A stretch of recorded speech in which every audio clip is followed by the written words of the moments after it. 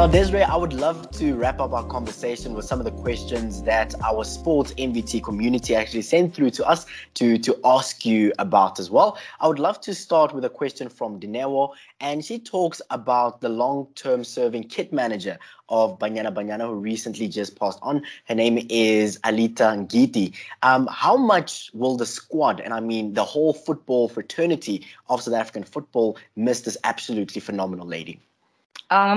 Just thinking of Aleta thinking of her and not going to be at camp. I think camp will never be the same. She was just not a kit manager. She was someone that you could go. Sorry. No problem. She was someone that you could go and sit with and just have a conversation if you're not having such a good morning or whenever. That you could just go there and sit and speak to her, and she would just, with her exuberance and happy face and smiling, would just make you feel better. She was someone that would start the singing in the bus, that would start the singing in the dressing room, and she would take a lot of pride in her work. When you walk into a room, everything is neatly stacked up, neatly packed. And make sure that that things would be there. But more than that, I think camp will be very quiet. Camp won't be the same because of that vibrant, exuberant person that she is, and she made you feel. If you came there for the first time, you would never know that you were there for the first time, because that is how Aleta made you feel.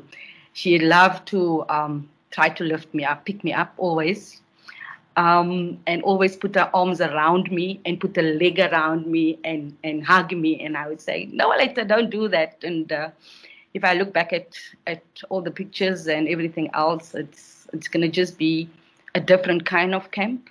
And I think we just need to remember her by performing well on the field and making sure that we do our craft to the best of our ability. Definitely.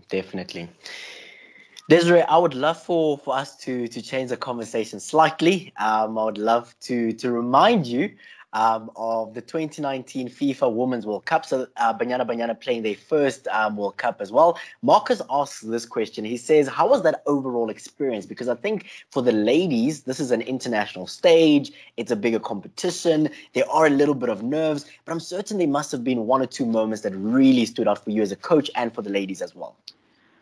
It's something you can't really describe. Just the experience of being one of the countries in the world that are at the World Cup was something else. The level in everything that was done was top notch. The way everything was planned at the World Cup. Once you join, after having your preparation camp, you join the FIFA. Then everything is meticulous. Everything is detailed. Everything is planned. And when you get to the training field, all the equipment is already put out, and you can choose whatever you want to choose. Everything is so on a high level. But the experience, I think, that first game, walking out onto the pitch, my sister still said that when that national anthem is played, that we were going to burst out into tears, and I had a serious knob in my throat, and I was just looking across at the players, and I was just hoping that they were not overwhelmed, but they were ready. They were definitely ready. And I think that first 45 minutes against Spain was most probably our best football ever. And unfortunately, we could not get the result that we wanted. But we showed people, what it is that we could do. We need to just be more consistent. Once you've experienced it once, you would like to go back again. But it was an amazing experience.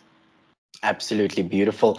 Now, Kathy sent through this question, and it's more of a personal question about your journey. She says, as a child, were you interested in any other sports besides football? Were you maybe interested in like hockey or cricket or any other sports?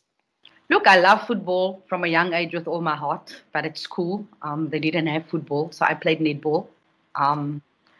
I must admit I was a good netballer back then, but with all the rule changes, I'm not sure if I'm able to play the game now with all the rule changes. I actually did ballet at school. I was at the Ian group. I was actually on blocks. I also played hockey for the school. I did a bit of athletics at school. I also played cricket until football became a game that you play 12 months in the year. So I played all of those sports at school, but never really seriously went into another sport except for football. All right. Last question. This one comes from Maseho, and she talks about the women's football fraternity. And of course, we love to sometimes ignore this point, but it's something that we need to acknowledge, that unfortunately women's football is not where it could be, is not where it can be. What message of encouragement would you like to share with the women's football fraternity of South Africa just to take us to the next level? Because it's most certainly possible. Look, back in the day when I was playing, we had one league in the Western Cape, or one league. Now you have some regions have development leagues, some have under 13, under 15. You have the regional league, you have the SASA league, and now you have the Hollywood Bet Super League. It's not where we want to be, but I think it's a step in the right direction because, the game is improving all the time on the field, But it's all about teamwork. I mean, I've never once dribbled the length of the field to score a goal by myself. So we all have to play our part in profiling, ourselves as women's football, but also improving the game to take it to the next level. And here it's up to the administrators, the coaches, the players, and even sponsors. But I want to say one thing, whatever you are today, be good at it and try to be better each and every day. So as a team, that is what we try to do. So we just urge on everyone else involved in women's football, to give it their best foot forward, to make women's football improve together, because we cannot do without each other. Absolutely beautiful. Desiree Ellis, I would simply like to thank you so much for joining us on the Sports MVT Insider.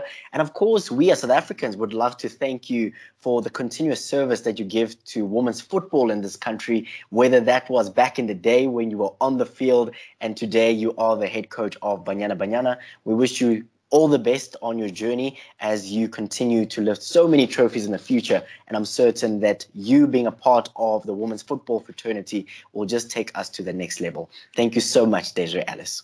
Aaron, thanks for having me. I just want to leave you with a message to say that everybody must take care during this time of COVID. Until it hits you personally or until it hits home, that's when you realize how dangerous it is. Stay safe, sanitize, and make sure if you take care that you take care of someone else. Beautiful. You're locked on to the Sport MVT Insider, a podcast for unrelenting coverage of women in sport. Thank you so much for joining me this week. I absolutely loved diving deeper into the journeys of our athletes, coaches, and administrators to get to know them a little bit better than we do. Coming up next week, we bring you another athlete, coach, or administrator, and she shares her incredible and inspiring journey with us. Keep it locked onto Sport MVT, where we celebrate women in sport.